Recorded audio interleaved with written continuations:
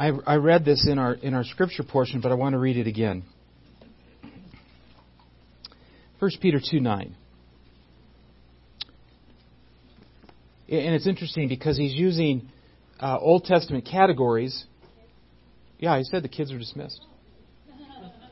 Did I not say that? Okay. You know what? I've been known to not say that. All right.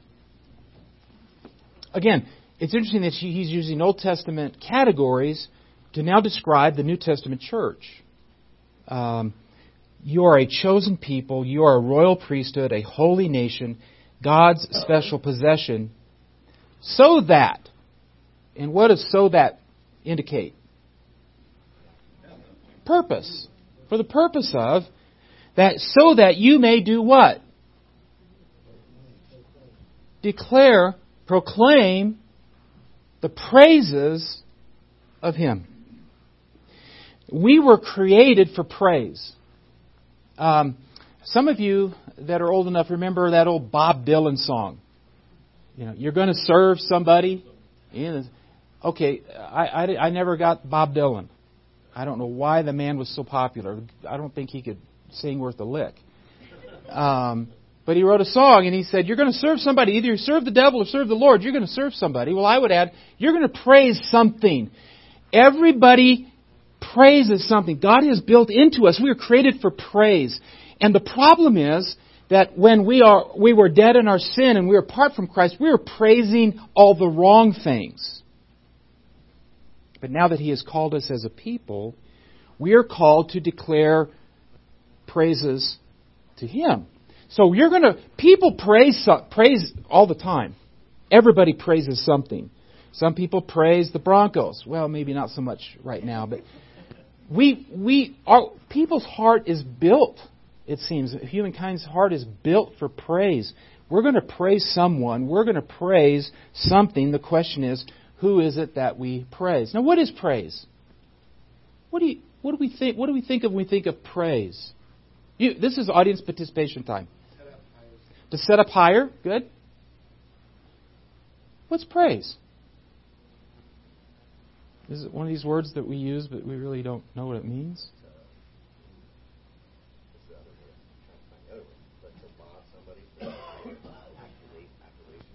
Okay, to applaud them or for something about them. Okay, good. To look up to. Yeah, there's a sense of elevation, right? In some sense. To give glory to. Good. What else? To praise something or someone. To encourage. Yeah, I just wrote down things like praise is anything that we value or enjoy. We praise that which we value and enjoy. In other words, we hold it in high esteem. It takes an important place in our life. And whether it is vocalized or unvocalized, we place high value to that thing or that person. And it's usually because of either some kind of attribute or because we get some kind of enjoyment. Some people praise their cars. They get a great deal of... Nothing wrong with getting enjoyment out of your cars. They praise their cars because of the enjoyment they get out of it. We were made for praise. Things that we admire, things that we value are the things that we praise. And if we were to put down a praise list, what would be on our list of things that we praise? And by the way, it's not all praise is bad. We need to praise our kids. We need to praise our children. We need to encourage them. We need to recognize them for the good in them, and we need to recognize when they do good and admirable things. There's nothing wrong with praise. We were made for praise. But the question is if you were to do a praise list, as I would do a praise list, where would God be on that praise list?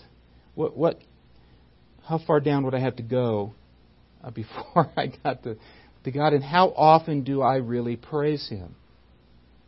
The problem is, we talked about this earlier, the problem is sometimes our heart is just out of tune. And we need to retune our hearts And the psalm that we're going to look at this morning hopefully will help us retune our hearts. So if you would turn to Psalm 103. If you remember the different kinds of psalms in our introduction, last week obviously we dealt with the imprecation songs, the imprecatory psalms, those psalms that were expressions of judgment and calling upon God to execute justice and judgment. And as I said, that the imprecation psalms are really not the norm. They are the minority in the Psalter, in the book of Psalms. The kind of psalm we're going to look at today is really the majority of the kind of psalms that we see in the Psalter. This is the category. It is a psalm of praise. And so as we look at it, we want to, again, look at what are the causes or the reasons for our praise. Psalm 103. First of all, what does it say? Who wrote it? Of David. Now remember, that's part of the biblical text. Yeah, that's part of the biblical text. In the Hebrew Bible, that'd be verse 1. So we always read that, and I encourage you as you read the Psalms, you read that. That's part of the text. That's part of God's inspired word. This is a psalm of David. Now, what was the context of this psalm? What was the history? Yeah, it is. What was the historical context? The answer is we don't know. Unlike some of the other psalms, it tells us that this is when David was on the run and he penned this psalm or he experienced these things. We don't know what this is. And so that leads us to believe that this was a psalm that was written to be sung and to be recited on many different kinds of occasions. Psalm 103. What are the causes for our praise? Now, I want you to notice the structure of it. Verse 1, it starts off with saying what? Praise the Lord, O my soul. Now, a lot of your translations say bless, which really probably is a more literal rendering. It's barak. It's not halal. Halal is praise, is more literally praise. Barak is more of a bless, giving of a blessing. But our translations make it praise because we don't give God a blessing. God doesn't need our blessing in that sense. So really when it says, bless the Lord, O my soul. Remember that old anybody remember Andre Crouch? He had a song this, bless the Lord, O my soul, and all that is within me, bless His holy name. We don't bless God in the same way that He blesses us. God doesn't need our blessing. But the psalmist, David, is probably thinking more along the lines of praise. To bless Him in the sense of to praise Him for who He is. So the psalm starts off with, praise the Lord, my soul, and all my inmost being, praise His holy name. Praise the Lord, my soul. Now turn to the end of the psalm. And how does the psalm end? The last part of verse 22. Praise the Lord, O my soul. So what might these are the bookends, so what might this psalm be about? Praise. Praising the Lord. And I want us to look at several causes for praise. Our first cause for praise is all that He has done and all that He does for us. Look with me again at verse 1. Praise the Lord, O my soul, all my inmost being. Praise His holy name. Praise the Lord, my soul, and forget not all His benefits. We go for a job interview or we apply for a job. What's one of the things we're interested in? What are the benefits? And it's interesting, David starts off by saying, I want to list all of the benefits that God has given to me. The divine benefits that God has given to me. Let's walk through these. First benefit is what? He forgives most of your sins. He forgives all of your sins. It is amazing to me that at this early time in the history of God's people, that God has revealed this truth to them. This notion of pardon, this notion of forgiveness. And the reason I say that is you understand the issue of progressive revelation. We're going to look in a minute. The Old Testament saints didn't have really a fully orbed understanding of hell and the afterlife. Although Job, very early on, who probably was a contemporary of Abraham, he did, in fact, have a revelation that he would see his Redeemer, which is remarkable for that early of time. But this is remarkable for this early of time, this notion of forgiveness. He says He forgives all of your sins.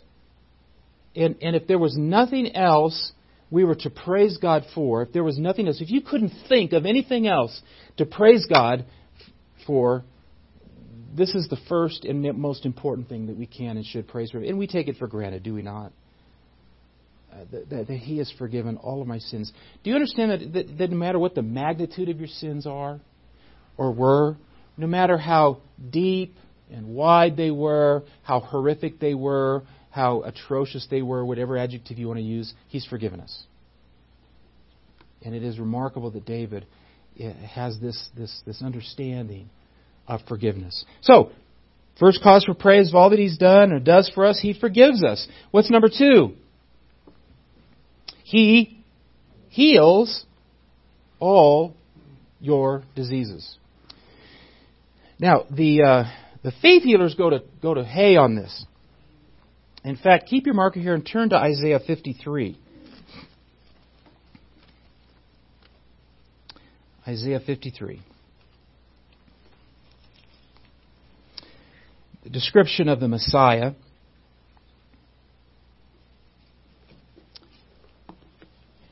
Isaiah 53, verse 5. But He was pierced for our transgressions. He was crushed for our iniquities. The punishment that brought us peace was on Him, and by His wounds we are healed. Let me go on record once again, because I think sometimes people still take jabs at me, I think, because they misunderstand where I'm coming from. God still heals. We believe that. We pray for that. We pray for God to heal. What I am opposed to, what is biblically unsound, is this notion of faith healers or the gift of healing. Okay, I want to go and get really clear, guys. I believe God heals. What I'm opposed to is the shenanigans that we see on TV and all of these claims. God still heals. Now the question is, if we were to take this verse, He says, He heals all your diseases. Is that true? Oh, no, whoa, we have some disagreement here. Some say no, some say yes. What are the difficulties if we say no? And it seems like He's saying it is. So sometimes we're hesitant to say no because it seems as though that's what He's saying. What happens if we say yes? No one would ever be sick and no one would ever die. Do you understand? There's going to be at least one sickness God doesn't heal you of. At least one. So how do we... Well,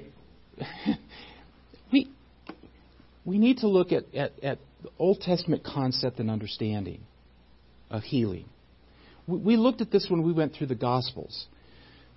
That physical healing was what? It was a symbol, it was a sign of a greater spiritual healing.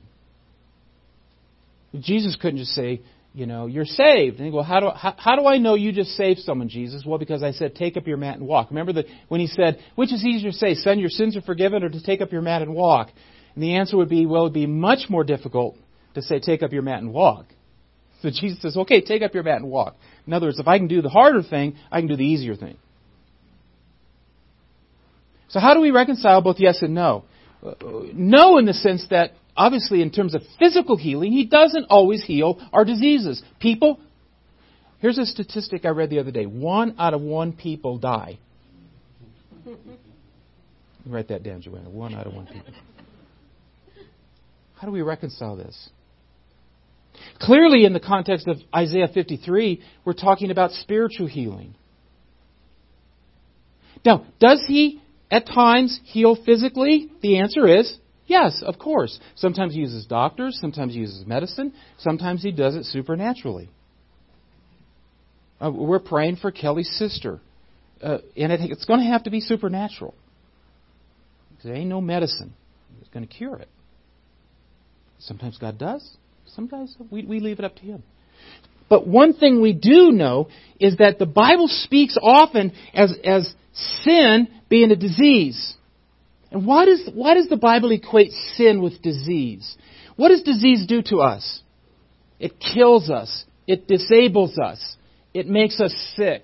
It affects us. It is unwanted. And so we can say yes and no. No in the sense that He doesn't always heal us physically. We can't deny that. Brother, you're healed. By His stripes you're healed. And the guy's going, no, just believe that you're healed. Okay, well, we don't try to deny. We're not Buddhists. We don't deny reality. But at the same token, while He heals many physical maladies, we know that He heals all of our diseases, all of our spiritual diseases. And one day, both physically and spiritually, He will heal everything in our lives. The Bible equates sin with a disease because of the impact that it has on our lives. And so often we are so focused on the physical, healing the physical, we neglect, God, heal my spiritual diseases in my life, my greed, my unforgiveness, my bitterness. We neglect those diseases. He heals all your diseases. What else? What are as part of His benefits? He, what? Redeems from what? From the pit. He redeems your life from the pit. Where's everybody once they're born? What is everyone's destination? The pit, death. They didn't have a fully orbed understanding of this. Many of our translations will. Another word that's used is Sheol. You ever seen that in your Bible? Sheol. They often would call it like the netherworld. It was a mystery to them. But they did have an understanding of judgment. They did have an understanding of destruction. And they called it the pit.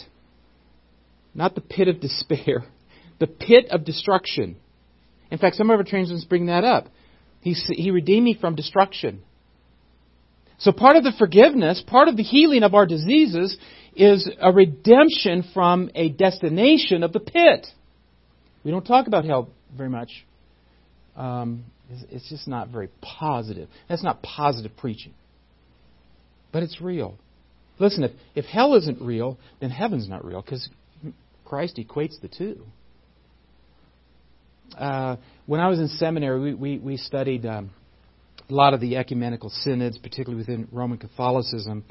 And Vatican II, there was a famous Catholic theologian by the name of Hans Küng.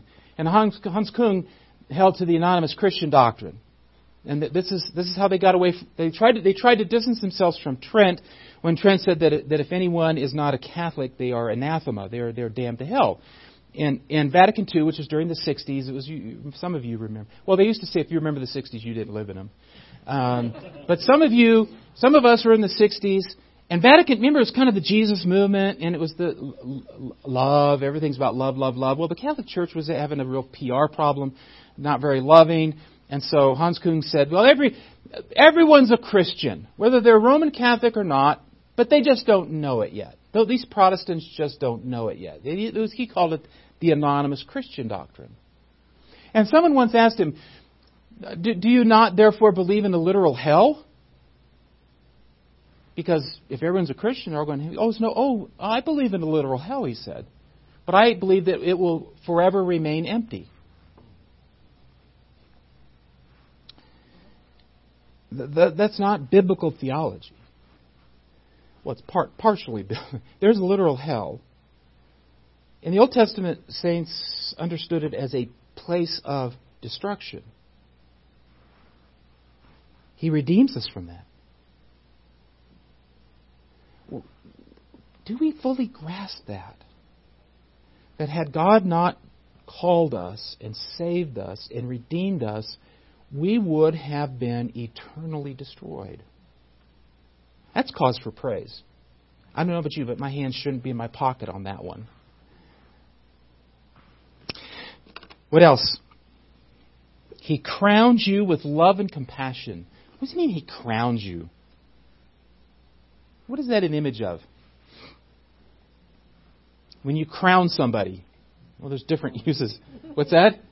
Honor. The image is what? Of a placing of a crown on someone's head. Yeah, to honor. But this has a sense of to lavish and to honor. He crowns us. He lavishes upon us what? Love and compassion. He doesn't just give us a little bit.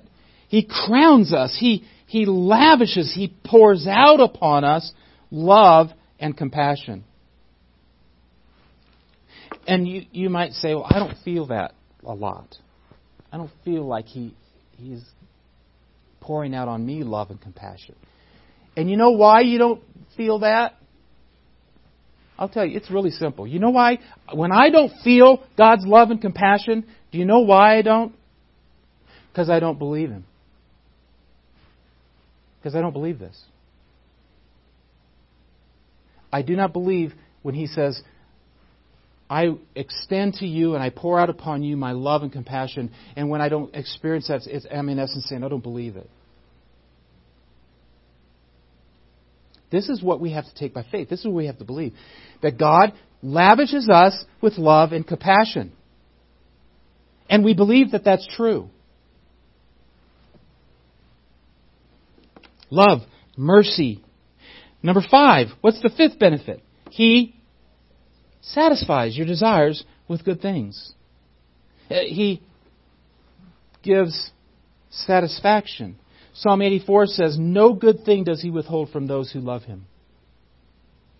In our home group Friday night, Dr. Lawson quoted from James 1:17. And anybody know basically what James 1:17 says?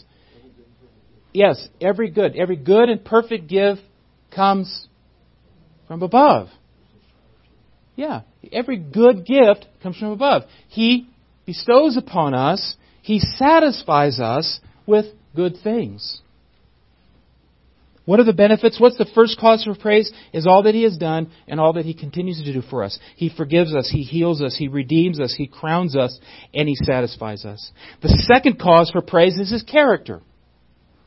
His character. Look at verse 6. The Lord works righteousness and justice for all the oppressed. He made known His ways to Moses and His deeds to the people of Israel. The Lord is compassionate and gracious, slow to anger, abounding in love. He will not always accuse, nor will He harbor His anger forever, nor does He treat us as our sins deserve, or repay us according to our iniquities. For as high as the heavens are above the earth, so great is His love for those who fear Him. For as far as the east is from the west, so far has He removed our transgressions from us. His character. We praise Him because of His character. He is good, especially to those who are oppressed. Now, I want you to, again, I want you to get out of your mind some kind of socioeconomic oppression. Now, it would certainly include that, but when we hear oppressed, we read that through the eyes of contemporary 21st century our world. This some kind of, socioeconomic oppression.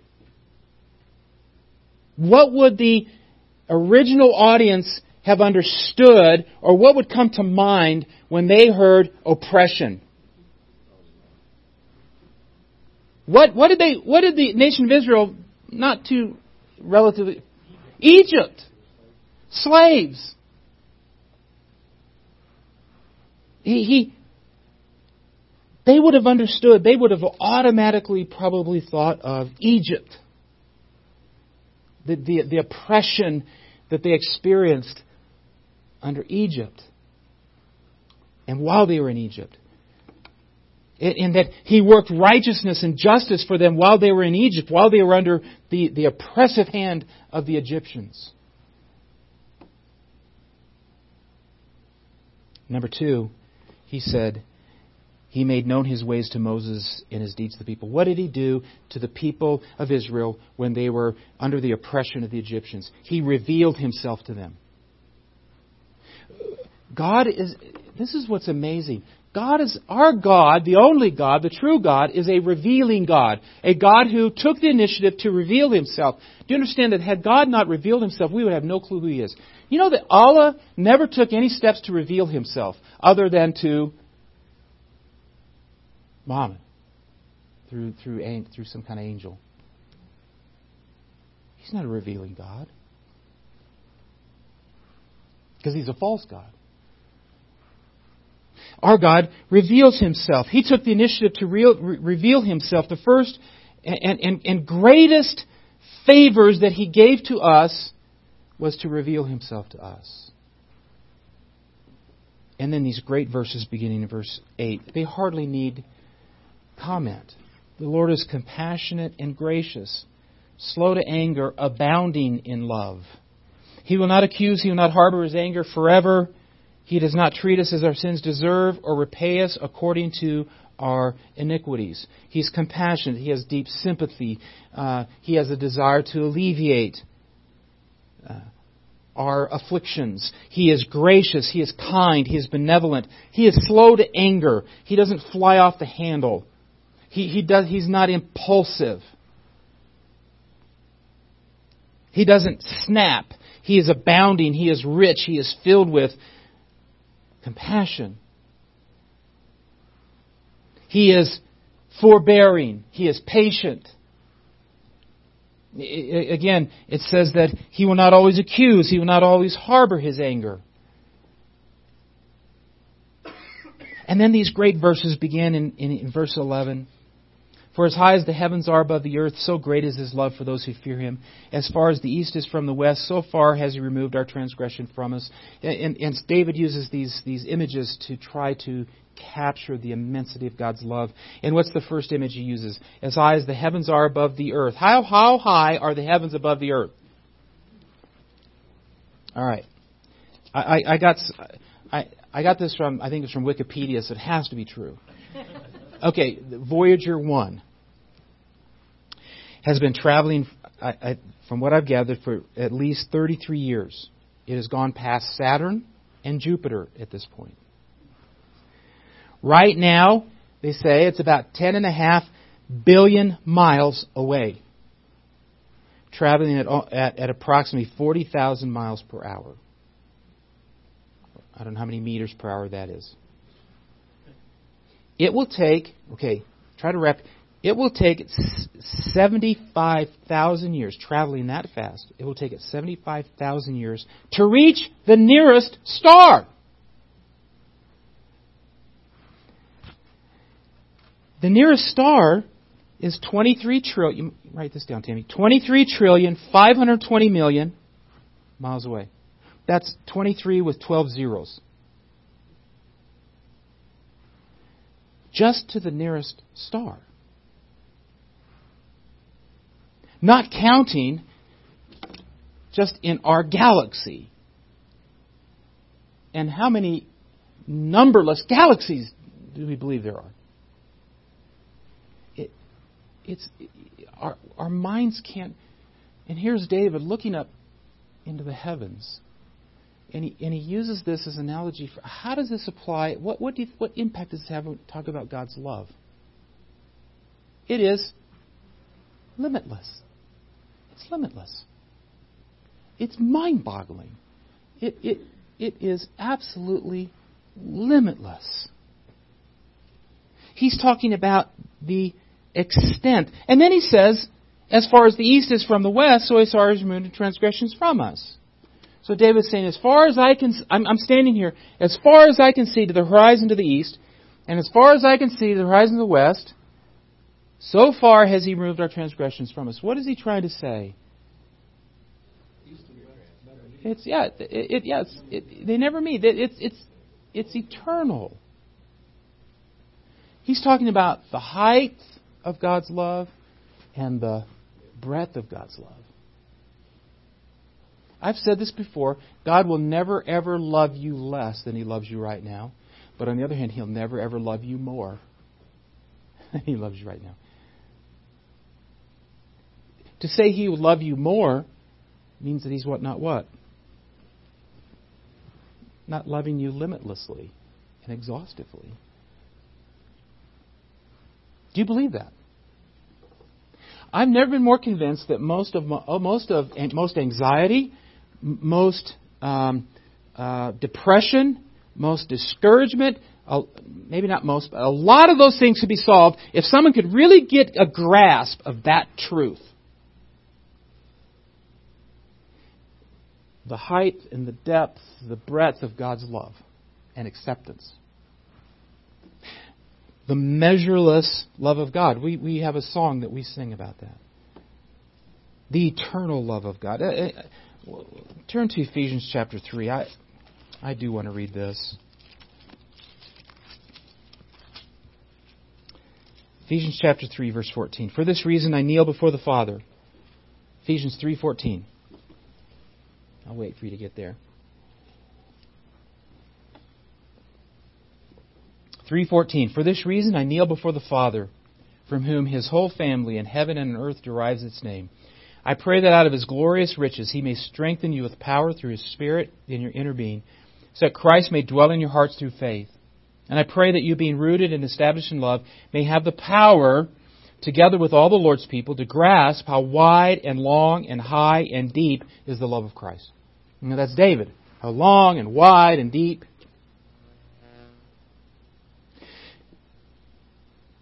We praise Him because of His inexhaustible, limitless love for Him.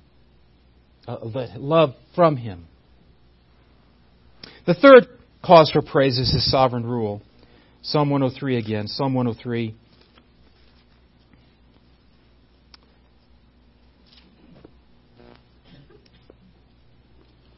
He continues, the Father has compassion on His children, and has compassion on those who fear Him. He knows how we're formed. He remembers that we are dust. The life of mortals is like grass. They flourish like the flower of the field. The wind blows over, it is gone, and its place remains. We're transitory. We're only here for a short period of time. But from everlasting to everlasting, the Lord's love is with those who fear Him, and His righteousness with their children's children. And those who keep His covenant remember to obey His precepts. The Lord has established His throne in heaven, and His kingdom rules over all. While we are transitory, while we are temporary, He is permanent, and not just permanent, but He is sovereign.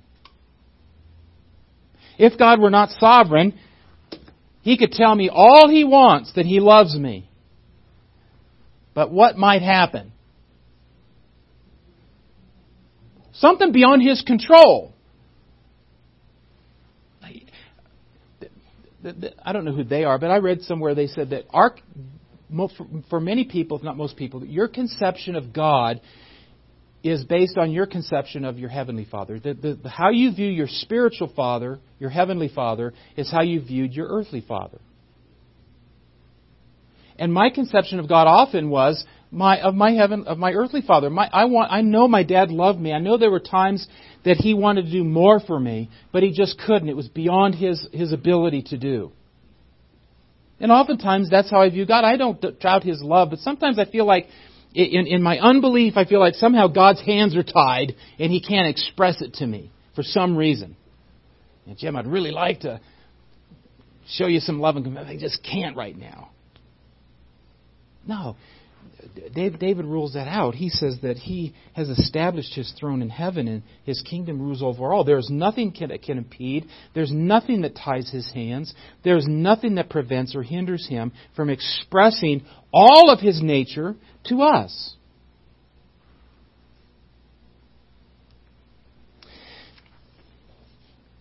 And then the final bookend. This praise that just pours out of David.